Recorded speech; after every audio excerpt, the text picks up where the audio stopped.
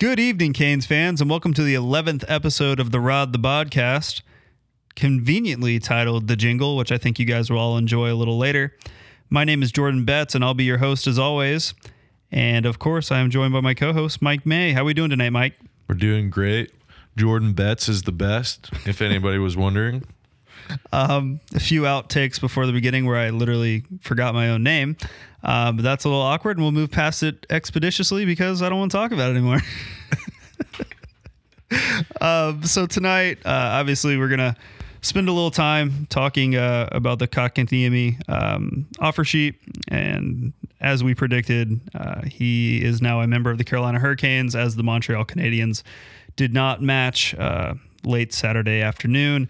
Mike, I know you shared your thoughts last week. Has your perception of the move, the offer sheet, and the subsequent non-matching by Montreal have things shifted in the past 5 or 6 days? No, it was what we expected to happen. It was the logical path, and you look at it, and obviously the point of a real offer sheet, if you're actually trying to get the player instead of just put an organization into a crappy situation, is to offer a contract that's overvalued. And the Canes did that. We obviously offered Kotkaniemi more than he was worth on a 1 year, understanding that gave you the best opportunity to get the player. Yeah, as we said last week, not to take a victory lap, and kind of came to fruition just how we predicted, but it just makes a ton of sense. And I don't subscribe to the, you're seeing a lot of discourse in Montreal and in other non-Carolina markets that, the Canes traded their Calder finalist goalie. They didn't sign their top 5 defensemen in the league, all to overpay and give draft assets for this young, proven commodity that, although he was highly drafted, has been pretty bad. And it's like, these things don't really exist in a vacuum, because when you view it that way, you don't talk about how the Canes brought in, and forget the off the ice stuff, how they brought in D'Angelo to replace the on ice production of Dougie Hamilton. And it's very plausible. It doesn't talk about how you brought in 2 proven goalies in Frederik Andersen and Antti Raanta to solidify the goalie position. And hey, like with Ned, they had him for 5 years. Like they felt like they knew what he was, and they're not going to overvalue 25-30 games of elite performance. So like I said, these things don't exist in a vacuum. The Canes saw this as an opportunity to acquire a highly drafted, skilled center, and I know Don Waddell said he'll start in the left wing, just as kind of we talked about last week, which makes too much sense, but it's a great move for the long-term health of the franchise, I believe, because I categorize it as adding another core member after you lost Dougie. I think the real question for me now, and it stems back to some previous comments Don Waddell had made after the Nedeljkovic trade. He said this is a win-now team, a team that's trying to win the Stanley Cup. Is bringing in KK a win-now move, Mike? You can look at it 2 ways. There's option A, where he comes to Carolina, he gets all the bad juju off his back from being mishandled in terms of development to being in a fan base that is ultra aggressive and hockey crazed, in a sense where it can be overbearing. And even though they're hockey crazed, it doesn't necessarily mean they're hockey intelligent. Just because you have a sport there for a long time and you can be entitled to whatever you want to say, it doesn't necessarily mean the backlash is intelligent. The most popular team in the NFL is the Dallas Cowboys. That's what I'll say there. Yep. That's all you need to know. So it's a change of scenery. He gets to come and play with fellow countrymen that have had success here. There is a legitimate chance that he takes a step next year and becomes a second line left winger. If that happens, then it's absolutely a win now and win later move.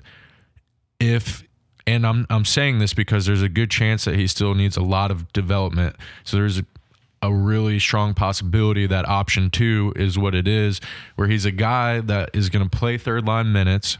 All right. He strengthens your top 9. He doesn't make you amazingly better. I think he's better. He makes your team better from the jump. Does it make you Stanley Cup better alone? Probably not if he's at where I think he's at. He's going to need a little more time. And we'll see. It's tough to tell right now because we're going to have to see how much work he actually needs. Yeah, I think we're both of the belief that Carolina will do things, at least they'll do things the right way and allow him to play with equally talented, like-minded people that maybe see the game the way he does, which can unlock some of that offensive upside. I think we're going to get into the development portion of this in Turtleneck Time a little later. But I think the thing that I really want to focus on as far as it pertains to KK in this season alone, just focusing on where we're at. And I agree with you. I don't think this makes them a better team on paper right now. That doesn't make it a bad move. And I know something that you've stressed is this doesn't mean they're done. I think we both probably think they're done until at least, they get into the season. But you have time to change your roster really until the trade deadline. And even after that, you can make, some, waiver moves and things of that nature. But we have a long window here to see how this team is going to look on the ice. An interesting comment that Don Waddell made in his post offer sheet press conference was that the team felt that they were a top 9 forward away. Correct. Yeah. To me, I know you agree, we both felt they were a top 6 forward away. And that's where like a Vladimir Tarasenko, injuries aside, comes to mind. We thought about, we played the numbers and, prayed for maybe a Jack Eichel. That was never going to happen. I don't think Kotkaniemi is the, he's getting paid 6.1. We all know that's an overpay. He's not supposed to be a 6.1 player, $1 million player, and he's not a savior. I think he's a guy that's going to be defensively responsible. He's not going to hurt you on that end. I just think for this move to make sense for a win now team, he's got to produce as a second line winger before the end of the year. By the time they get to the playoffs, he's got to be firing at all cylinders. And I think really the only way to get that to happen is to play him with high-skilled guys. I'd like him most on a second line with a Trocheck and an HS, but I'm of the belief that he'll probably start in a defensive-minded role with Stahl and Fost on the third line and maybe work his way into the second unit. Yeah, I think there's going to be a lot of line shuffling because there's just a lot of new faces for Rod to work with. When I think about the whole win now idea, you also have to take into account what is the organization's idea of win now. Do they actually mean that they think they're a Stanley Cup winning team now, or do they think they're a team that is going to get far in the playoffs but they're not at Stanley Cup mode yet? If you were to ask, and it's tough because at the end of the day, there's a handful of teams that have the opportunity to win a cup. Carolina, for the last year, now we'll see this year, was a team that had a chance to win a cup, but then you watch what happened last year, and they were close to Tampa Bay. Sure, but there was still a clear gap. There's a gap there. Yeah, So. As something we've gone in depth before, especially in that episode where we broke down the organizational philosophy. I question that as well because I think my belief is that they believe win now is just getting to the playoffs. Obviously, with the Svetch signing, they have cap space. I mean, a beautiful cap situation moving forward with the majority of their core outside of Natchez really locked up, for the foreseeable future. I think they are okay with just getting to the dance because I believe at that point, as analytically driven as they are, they understand that the margin becomes smaller and on a smaller sample size, the analytical advantages that you can, garner over an 82 game season are less and therefore more unpredictable. I think they just want to get there and see, consistently being in position to, have an opportunity to chase the cup. I think you've made the point previously that their moves at the trade deadline are going to indicate if they believe in being a Stanley Cup contender. And that's where I push back on it, because I felt this year as the Central Division champion, it should have been a go-in for a year. In a weird year where you had the opportunity, the playoffs weren't the same. And for them, that actually meant it was tougher because they ran into Tampa in the second round. But I thought it was a year there you could have pushed your chips to the table, because Dougie Hamilton was in essence your trade deadline addition, right? Because he was your trade because you didn't move him out. I think they're content. I think they believe they're in a good spot. I believe they're in a better spot than they were before the offer sheet. It's a super solid unit. I'm just not sure they've done anything to move themselves back away from the periphery contenders into that top group where I believe Tampa, Vegas, and Colorado exist. Yeah, so when I look at the roster and think about it, I see a team that I think is ultra deep. They have a great top line. It's not one of the best in the league, but it's great. It's definitely top 10, one of the first lines in the league, in my opinion, being Svech, Aho, and Turbo, right? And then you look at it and you really are running a solid second line, and you almost have a 2A and a 2B at this point in some fashion. And then honestly, your fourth line could be a lot of teams' third lines probably. So they have forward depth. I like the pairings that could be available defensively, and we'll talk about that more later. And we're just going to have to see what we can get out of the goalies. It's a lot of question marks. The organization seems super keen on a lot of these people, so they've put their trust in them. I don't think there's many second choices in here. I think when you look at the roster, I don't really see a lot of guys that they're like, we had to settle for that, right? I think if anybody, maybe Kotkaniemi is the guy you maybe settled on. With that being said, he's a 21-year-old player who still has a potential to develop into a better player. It's not like you're getting a reclamation project at age 25 or 26, right? You're getting it at 21, which makes it more manageable. And maybe you didn't get Brandon Saad. Maybe you didn't get Tarasenko, and I don't think that saga's over yet. I think Tarasenko is going to be moved closer to the trade deadline because he's going to have to come back, show he's healthy, play well for him to ultimately be traded. So sure, there's a lot of options on the table. Like you mentioned, we'll see what they do with their trade deadline moves. But the reality is you don't really want to shake up the first line. The second line looks really solid. So if you're adding, like you and I have talked about the whole time, I don't really think it makes sense to add anywhere outside of that second line. Yeah, and before we jump into the next segment, because I think you kind of set us up perfectly to do so by talking about a few things. KK's development, and I think we need to go through, and I know we did it last week, but I think it's a valuable exercise to once again kind of talk through where we see, especially the forward lines. And from this point, I think it's time to go to Turtleneck Time. I alluded to it earlier. We have a special jingle produced by our outstanding producer, Steven. Let it rip, buddy.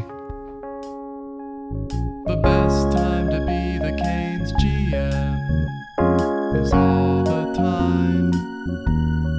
One with a collar, turtleneck, what's on his mind? It's Turtleneck Time. That is unbelievable.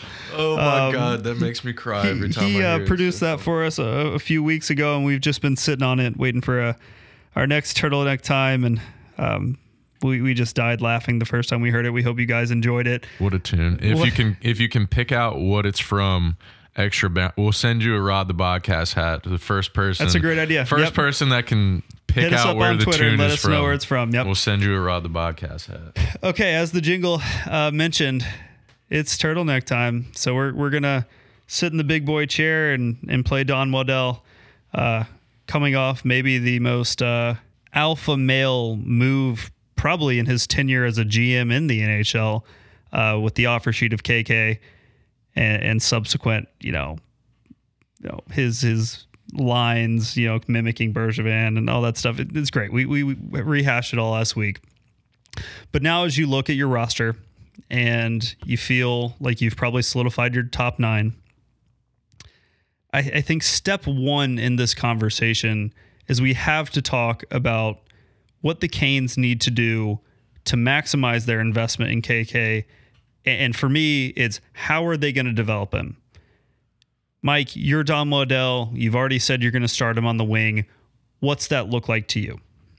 So the first thing to developing him is having cap space, right? To actually play him. And that is kind of the first step, is putting Jake Gardner on LTIR. Great point. We didn't mention that earlier. Yep. So he's going to have hip and back surgery and is going to be out for the season. That frees up that cap space. That solves that problem. So we're not in a cap situation as a result of the signing.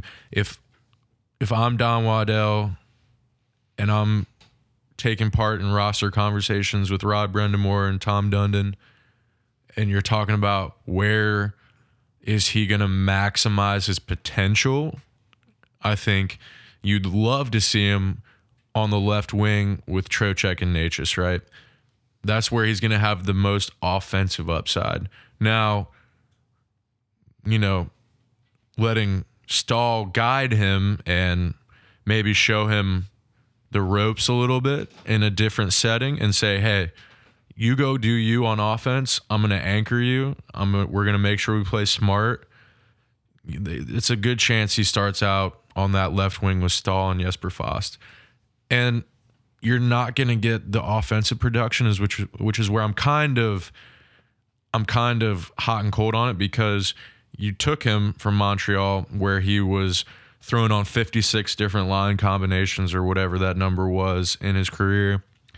Didn't really play with elite offensive talent very often, and you have an opportunity to play him with 2 elite offensive talents in Trocheck and Natchez. So I would like to see that, but he's going to have to earn that. It's not going to be handed to him. We've seen that with how Roddy develops players, with Aho, with Natchez, with Svetch. It's all been consistent in that way, right? Yeah, and I think that's a terrific point, because I think that's something that makes Carolina unique, and guys respect Rod because, one, he's been there and done everything in the league. He's played every role. He's been the first line center captain, and he's been a fourth liner. So guys respect that, and his voice obviously carries a ton of weight in the room, not just for the success he has as a player, but obviously now what he's done as a coach. However, sitting here as I'm now currently Don Waddell, I think my pitch to Rod would be, we know KK, if Montreal did one thing right with his development, is they forced him to learn the game defensively. The metrics show that he is a competent, above average defensive forward. I think that was kind of that's the difference between Svetch, Aho, and Natchez. They were so offensive forward, and they needed to learn, the other side of the game. So if I'm sitting here and I'm Don and I'm going to Rod, it's like, hey, we've made this investment in this guy. I think the best thing for his development is we got to unlock his offensive potential. And I'm not sure we do that by, I'm not going to say anchoring, but anchoring him with Stahl.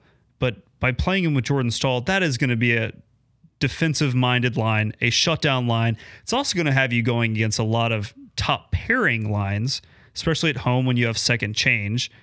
So maybe play him on the second line. Heck, maybe you even have him with Aho and Turbo at times. Yeah. Because I think, to me, the top 6, Svetch, Aho, Turbo, KK, Trocheck, Natchez, those 6 represent a different talent level. Nino, Stahl, Fast can give you necessary secondary scoring, but if this team's going to hit its potential and be a win now team and maximize their investment in KK, you can't just stick him in a defensive role. Unlike those other guys, as I mentioned, we know he can do this.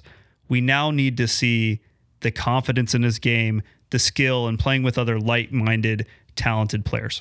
Absolutely. I think throughout the season, we'll see him on the top 3 lines. I think there's no doubt about that. Just when things don't go well and Rod likes to shuffle the deck every now and then, I could definitely see those flips being made. I just like you said, and like we both mentioned, you want to see him play with the offensive skill. With that being said, if Stahl is up against the offensive matchup, then maybe their defensive metrics are a little bit lower. So he might be able to find better matchups when he's in the offensive zone playing against those lines. It's not always true, but it can be true. So there will be scenarios where he'll probably be against lesser defensive talent as a result. So it's interesting. And when you dissect it and look at the lineup, I think you can see a lot of fluctuation between the top 2 lines depending on if things are going or not. And I think you can even see a little bit of that bleed into the 3rd line. I think Stahl and Foster are going to be together a lot. I don't really see that changing too much unless Foss is not playing well and Martinook's playing well or something along those lines. There's flexibility in the roster. There's a lot of talent in the roster. But on the Kotkaniemi topic, I really do want to see him playing with Trocheck and Natchez. I think you at least have to give him 10 to 12 games there, I would think, to start the season and see if he's able to elevate his game. Those guys are going to give him the opportunity. And then you have potentially 2 offensive lines that are excelling. So, another thing that the Rod we know really enjoys is having multiple guys on a line that can take faceoffs. Yep. And that's why I think slotting KK with Trocheck just makes so much sense. All 3 of them can. All 3 can take faceoffs, but much. he's the lefty. Yep. No, because Trocheck and Natchez are righties. He's the lefty there. I think on the 3rd line, that's less of an issue because Stahl is such a face-off ace that, not that Trocheck is not, but Stahl, he's on a different level. But to me, that subtle element that he can be your, power side lefty face-off guy with that line to get possession is huge. I would love to see him get a ton of offensive zone starts. It's almost like you need to put him in a position to, an incubator. We're going to facilitate offensive opportunities for you. And so I wouldn't be shocked, like I said, if he does play on the top line and have an all Finn line. Just opportunities to make him feel comfortable here. Yeah. Because if he clicks, if he becomes the guy that was drafted 3rd overall, well, not only do you have a core member, but this team is now elevated to a completely different level. For sure. And if I'm Don, these are like the small nuanced things that I'm talking to Rod about in hopes that, hey, when we built this team, we provide you with the things you ask for. Well, this was our vision for it too. And I think they do a great job of collaborating. So I'm sure they're having these discussions. And, I, as Don Waddell, obviously wanted to bring KK in. Tom Dundon obviously played a huge role in it, but it was not merely to, get back at Montreal. This was a hockey move. And I think to maximize the player, these are the things that the team needs to do. For sure. I think the top line for me is a little bit tougher just because I think Svetch has earned that spot. And I think the 8-year contract makes it even more important that he's put his faith in the organization. I mean, I think it's a super team-friendly deal. I mean, number one, you got term, and you got a AAV below $8 million, so they're gonna have Mike, that was some of your. Don, that was some of your best work. Absolutely. And so I think that they're gonna have a very strong. I don't even know how to really word it, but I just can't see them going away from Svetch on the top line very frequently. They're gonna feel like they owe it to him somewhat. A little, you trust me, I'll trust you situation, maybe. Sure, and as much as I've kind of paired this conversation that they need to do everything to get KK going, well, maybe more importantly is making sure Svetch gets back on the superstar trajectory. Because I don't think anybody doubts that Svech has the highest ceiling on the team.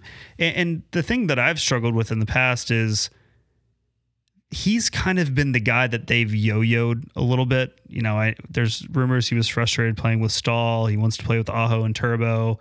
Yeah, let him. I think you just got to unleash him now. And I think you feel good enough about your top 9 where you got to plug and play him with your best players. Because honestly, as much as we're talking about KK, Svech making the jump is the transcendent aspect of this team. Absolutely. If he becomes one of the top, 5 to 10 wingers in the league, now you are a Stanley Cup contender. Absolutely. If he jumps in the top 5, okay. If he pots 40 and has a 90-point season, we're talking about something completely different here. And he has that ability to do it. So as much as we've focused this conversation on the development of Kotkaniemi, we got to remember that they have other players like Svech and Natchez, and heck, Aho and Turbo are still young as well.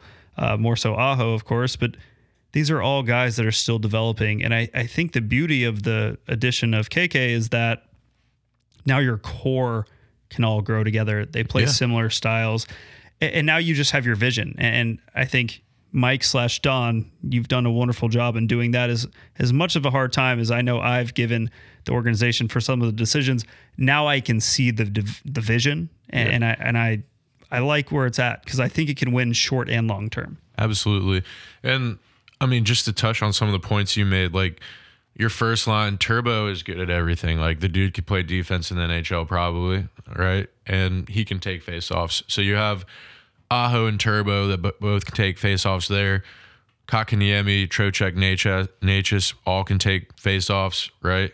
Stahl, like you said, he's going to anchor that line. You don't need another faceoff guy. And then your fourth line is literally pretty much all centers if you play Lorentz, Stepan, and Martinuk. All 3 of those guys can take faceoffs. I'm not totally sure about Levo, but I don't think he fits that bill as much, but I might be wrong. But I mean, you look at a team that you got centers everywhere. You've got high skill players, people that are starting to reach their peak or are in the prime development stage, right? And then you got guys that are already there. You got Trocheck, who's already there. You've got Turbo, who's already probably at his peak. I mean, Stahl is probably coming down towards probably you just need less Stahl, productive. not even to sustain what he did last year, but to If not he fall off drastically. If he sniffs last year, that's massive. So I look at it and I think, yes, there are question marks, but there is a lot of potential. And we haven't even started to talk about the defense really yet. You want to go there now? Yeah, we might as well. So I think we're fairly confident that it'll be Slavin D'Angelo, with D'Angelo being the pseudo-Hamilton replacement. And we've talked about if D'Angelo can provide 80% of the offense that Dougie did, which we think is a very plausible number, and not be a liability on defense. I know he grades out analytically as a significantly worse defender than Dougie Hamilton. I think Jacob Slavin can augment a lot of that. Probably. He just needs to be average. And we know what we're going to get out of the Brady Shea, Brett Pesce pairing. I wouldn't break them up. I'd be too concerned about playing Shea with D'Angelo or Bear. I'd leave those 2 together. You have 2 lockdown defensemen, Slavin on the first pair, Pesce on the second pair, and I really liked how Shea developed in his first full season with the team a year ago. And then the third pairing, Ian Cole and Ethan Bear, I think we feel is a dramatic upgrade to what they had last year.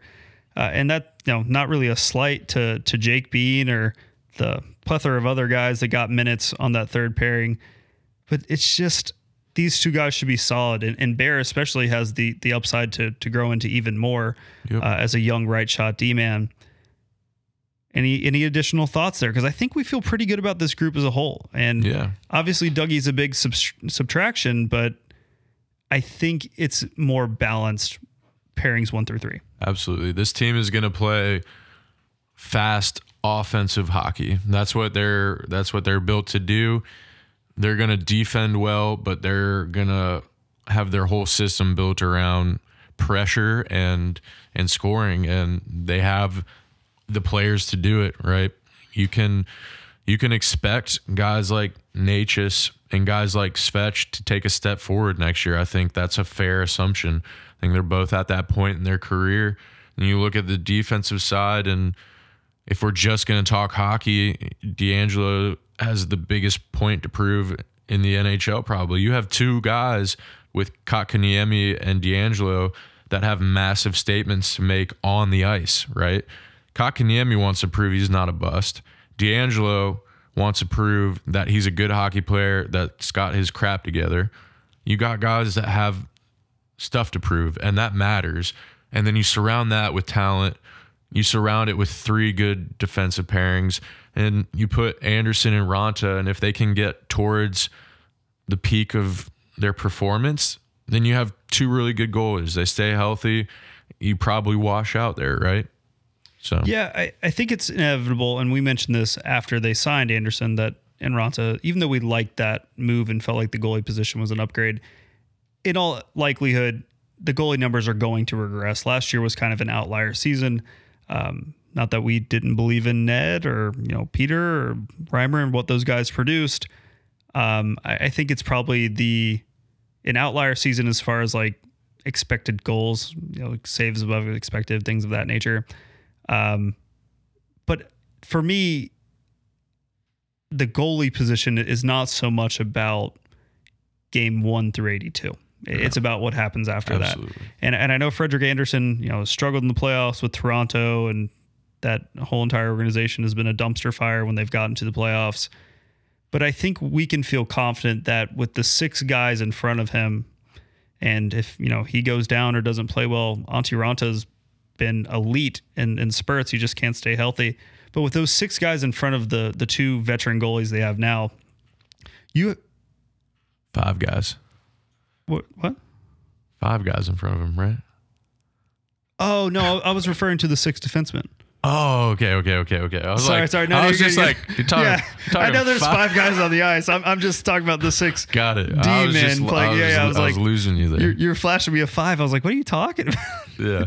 Wait, Okay. they don't play with 7 on the ice? No, the six defensemen in front of them. Got it. I think you have to feel extremely confident that this team is probably going to give up less grade A opportunities, play more solid, and to your point, play with a lot more speed. And I think that's going to translate up the ice to the forwards who, with the addition of KK, can play at an even faster tempo. Yeah. I think it's going to be an exceptionally fun team to watch. And I'm confident in the two-way ability of the forward group as well. They're just so deep, 1 through 12. That top 9, I'd patch it up with anybody. And if the first line continues to grow, especially if Svech makes the jump to the elite category, I think that could go from a borderline top 10 line to one of the best in the entire league. For sure. We have a lot to look forward to.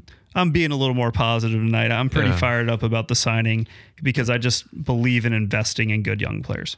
For sure. And we'll have to... I've heard so much about Kotkaniemi's skating and the fact that it needs to improve, and it's kind of been like one of his biggest knocks, and I'm curious to see him live and to see what it actually looks like. If it's his edge work, is it his top end speed? So I'm curious to see what that looks like and if it's a restriction to his game at all or anything. So we'll just have to wait for training camp and preseason and all that to kind of get a visual on that, to see what that looks like. And then, like you said, obviously we can be cautiously optimistic about this lineup because we know that at the end of the day, the trade deadline is still around. There will be opportunities to add if necessary. Has the organization made some very aggressive statements with their player management? For sure. And they're going to have to prove it. And we're going to have to see what happens with the product on the ice. They've made aggressive statements, And we haven't liked everything. Yeah, and it's polarizing, and people around the league think we've made a ton of terrible decisions, right? So we're just going to have to wait and see. Yeah, one thing that I'll say is we kind of wane out here of Turtleneck Time. The Canes moves, and I know I referenced this earlier, don't exist in a vacuum. It's all within the lexicon of team building. And I think that's why it's really easy to overreact to one move, because as you said, that can be polarizing or divisive, trading Ned, etc.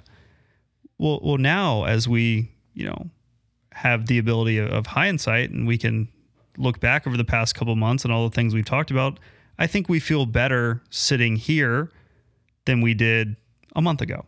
Yeah. And so this will probably be our last Turtleneck Time until after training camp before the season begins. And we're kind of going to look to do it every 6 weeks or so. Probably look to do it after the season starts, Halloween, first of the year, and then right before the trade deadline. I know you guys want to hear that jingle as many times as you can, but that's kind of our tentative plan for now. Yep. But unless you have any final thoughts, I think we'd like to jump into one final segment, which I think we've been talking about for a little bit, which I think would be pretty fun. What do you think? Yeah, and if you're missing the jingle, just know that you can always go back to episode 11 and play it over and over again. So that's why it's titled The Jingle, so Absolutely. You don't forget. Okay, so our last segment here tonight, just because it's the off season and things are probably going to calm down here for a little bit, and we only have one more episode before Mike has to take a little hiatus for an important event. Mike, let's talk about the Carolina Hurricanes, retired numbers, and any former Canes players that are potentially up for the distinction. Give me an overview of who has currently been retired, and then the candidates that we think could be up for nomination. We'll talk through those guys and we'll call it a night. Who is currently retired and should be retired, or just who's retired? Who is retired? We can go into that discussion a little later. So we have Glenn Wesley retired, right? Oh, that's the one you're starting with. Yeah, Number we're just 2. gonna start there, Oh.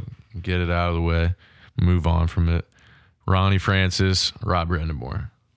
So I think before we go into the potential future nominees, to me, and this is no slight to Glenn Wesley, I think, good player with the organization for a long time, super solid. I think it's a low bar for entry. I'm of the belief that franchise icons and guys that are potentially Hall of Fame players or Hall of Fame caliber players are ones that shouldn't exactly be like the echelon you have to be on. But in my mind, you need to be at the top of a lot of, organizational record books, having played a minimum of 10 years or so, I think is something you mentioned. I think that's a good point. I just think you need to associate the player with the team. You don't necessarily have to have won a cup, but you need to have been on a bunch of really good teams over an elongated period and been a premier player in the league. So Glenn Wesley checks boxes for a number of those categories. To me, I think it's being a premier player in the league and not necessarily being the point producer to stand out in like a team record book.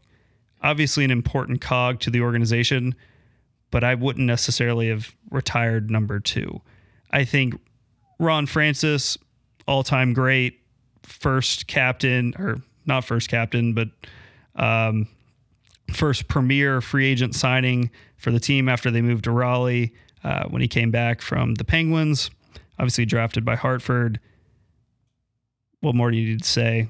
Elite player, elite lettuce, guy's just a no-brainer, and one of just the best guys in the history of the league, and captained the team to a Cup Finals appearance. Lastly, the namesake of our podcast, Rod Brendamore, Mr. Hurricane himself, number 17, and a guy we'll talk about in a little bit, Cam Ward.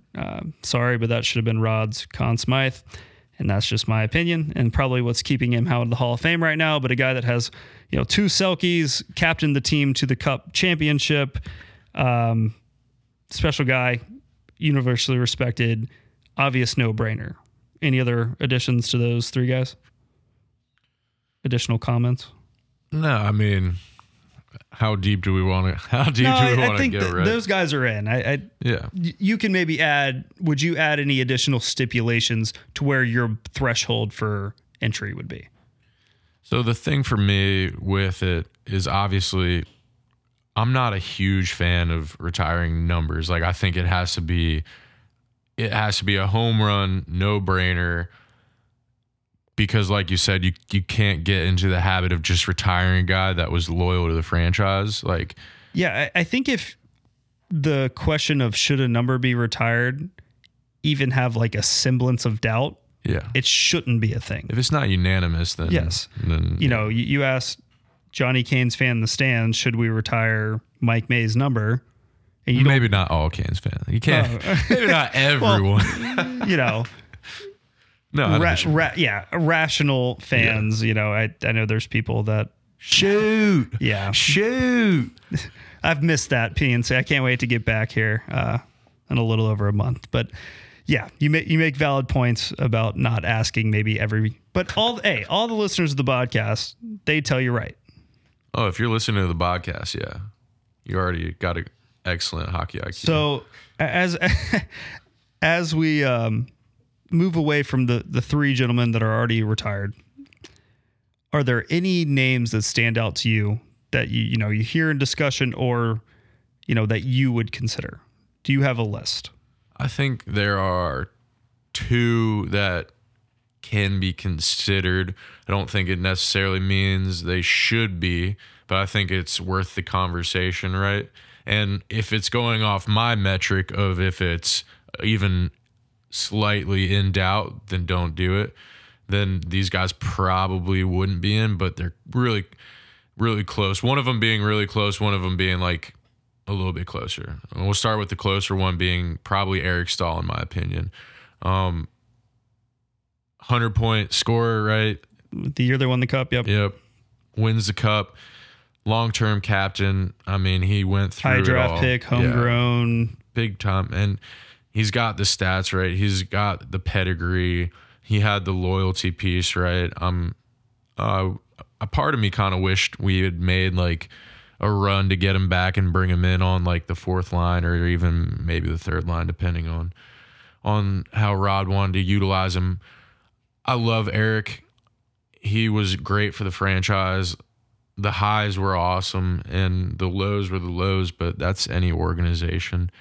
He's up there. I think you could make an argument for him, certainly. Another one being Cam Ward. Yeah, to me, and just real quick, Yeah. Eric is a no doubter for me. A guy that was highly drafted, captain the team, highest score on your cup champion, cup finals winning team. Yeah, there were some dark years that the team faded under his captaincy. I know there are portions of the fan base that attribute that to him and his leadership. I think that was more organizational mismanagement. It feels like as time has elapsed, those feelings have abated a little bit. There was a strong push that people wanted Eric back for one final run at it. Yeah. I'm glad he got to another cup final, and obviously losing with Montreal to the Lightning. It's just kind of a no-brainer. He sits at a lot of your team record books, checks every box in my opinion. He probably will not get into the NHL Hall of Fame, but he's close enough to merit all-star status and a perennial elite player. To me, having 12 up in the rafters is a no-brainer when he's done. Yep, for sure. Who's the next guy? I think he's got a good argument. The next guy would probably be Cam Ward that you'd consider. The longevity with the Hurricanes, the win totals, the Stanley Cup, the Conn Smythe. He's got a lot going for him in that regard. He had down years, but I mean, how good was the team in front of him when he had down years? So it's that part makes it tough, but there's no doubt that when you look at the numbers, he has numbers that you could make an argument for. Sure. You touched on it. I think the argument with Cam Ward is, and although we kind of rebuffed this notion earlier, I think goalies are a little unique. His biggest calling card is longevity. Absolutely. As I mentioned, I don't think he should have won the Conn Smythe. I think that was more of a narrative-driven award that year. I think it should have gone to Roddy or heck, maybe even Eric, but it's a different story. Rod should have that, but whatever, I digress. Yeah. There's just not a ton of goalies that have won 300 games with one franchise. And in those dark years, he actually had some really good years. I know there are people that blame him for the performance. And yeah, he was not great at all times. But when you have a guy that sticks around that long, and this is a point you made before we started recording, you just don't have a ton of goalies come along, especially with this franchise. Yeah.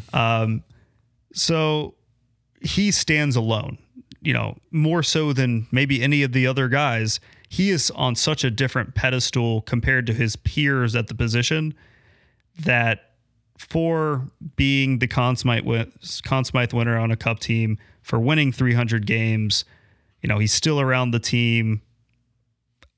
I think Cam Ward probably gets in.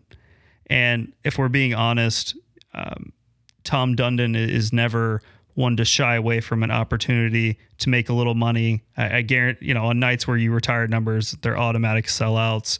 I think it's just a way to get good vibes and people in the building. Not that that's the reason why you should ever retire a number, but to me, he's on the periphery enough and he stands alone compared to his contemporaries at the position that he really is the only goalie in franchise history that merits any semblance of consideration. And for that, to me, he's in. Obviously not an NHL Hall of Famer, but a Canes Hall of Famer.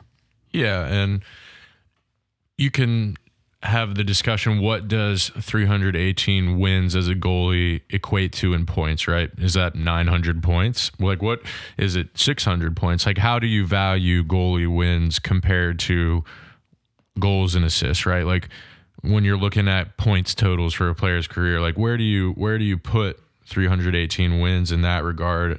He's a guy that, holds franchise records for what? Games played, wins, winning percentage, shutouts, saves. Like, he's got all of that. There is no equal. Yeah. So he's put separation in that regard, and where we kind of stray away from comparing him to Wesley, because we do think they're on a little bit of a different level in regard to, like, one being a goalie and then one being a defensive defenseman for the most part, right? Mm-hmm. And I understand rewarding tenure, and part of me wonders, was there a, hey, stay in Carolina, Glenn Wesley, and we'll retire your number when you're done? Like, because, it's just one of those ones that's a little bit odd. And maybe we're just missing. Maybe we're a little young. I was young. I was young when his career started. I mean, he was with Hartford before the Hurricanes. So, Glenn, if you're listening, you want to come on the pod and defend yourself, I think we'd love it. But always here for the discussion, and maybe we can get educated a little bit. But hard hitting journalism, right? Absolutely. Here. Shoot your shot.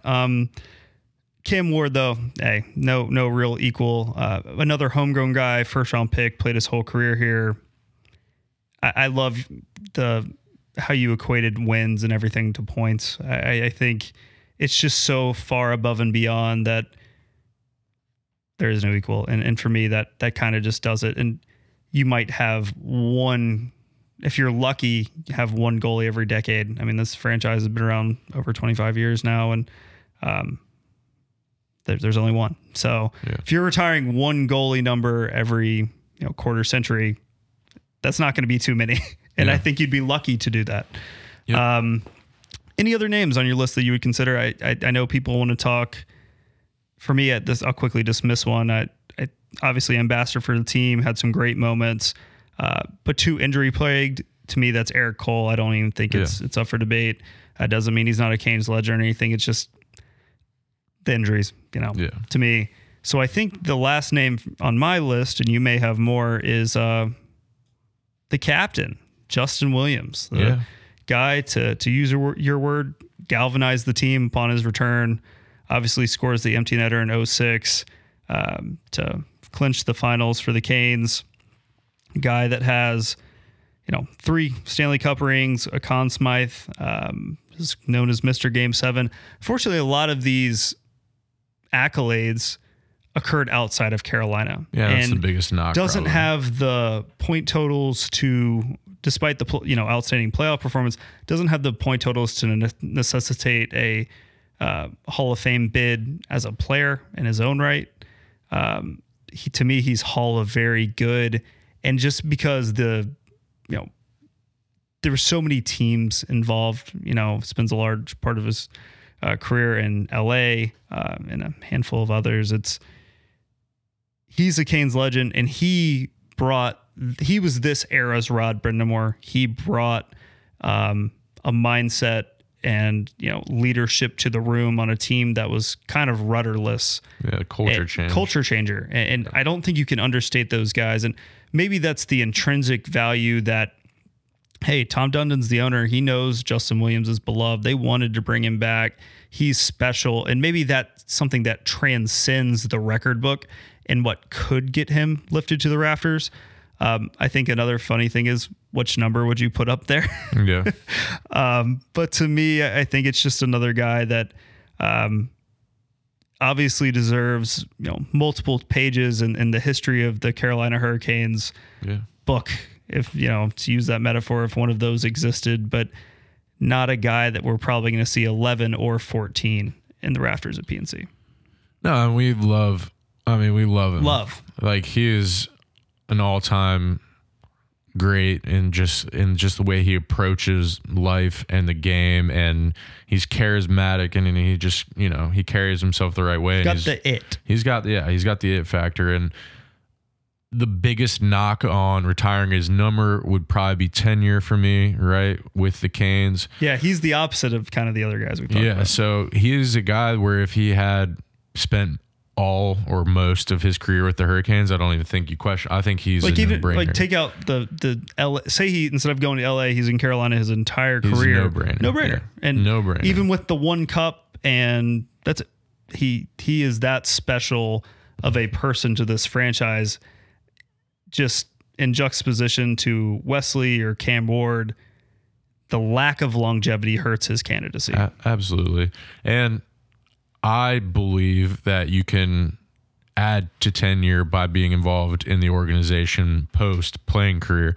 So it's not a door I would close as he's involved with the Hurricanes. Let's see how that role progresses and how active that role is. It might just be one of those titles that's hey, we don't have salary cap space, so we're just going to hire you to this role, right? Yeah, post-playing. Mike, I think that's terrific, because I just think that makes a ton of sense.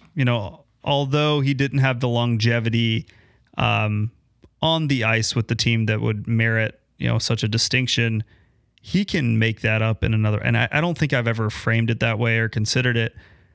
But as with Brind'Amour, I think when people outside of this era in this market think of the Carolina Hurricanes, there's two players that are synonymous with the team, and that's Rod Brind'Amour and Justin Williams.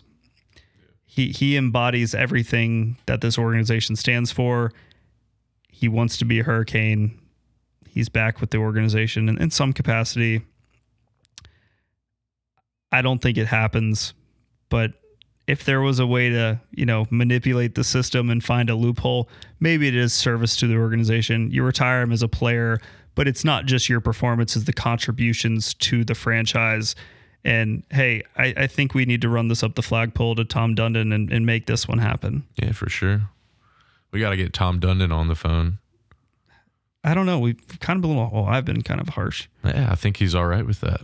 I think I hope he'd respect it. I mean, I think he would. I don't think he's soft. No, he's definitely not soft. Man to man, he's a guy that I have no doubt. That interview might be a little intimidating, honestly. Yeah, maybe I'm kind of soft. But yeah, as we said about Glenn Wesley, Tom Dundon, if you're listening, come on the podcast. And when we called you Jerry Jones, we meant it from a loving place. We meant that lovingly. Absolutely. Ever since it's the Billionaire Boy Club. Ever since episode 8, where I leaned in on the organization, I've been very pro. We've been on a strict upward trajectory, and hey, we promise not to be mouthpieces for the team, but when they're doing things we like, we're going to say that too. Yep. So, Mike, any last words? Any other players you'd like to add? I think that's a good, fun, a good list. Yeah. Off-season discussion, and enjoyed breaking down the KK offer sheet, giving our final thoughts. Turtleneck Time with the outstanding jingle, and then talking Canes retired numbers with you guys. Appreciate you sticking with us. Mike, tell them how they can keep up with the podcast.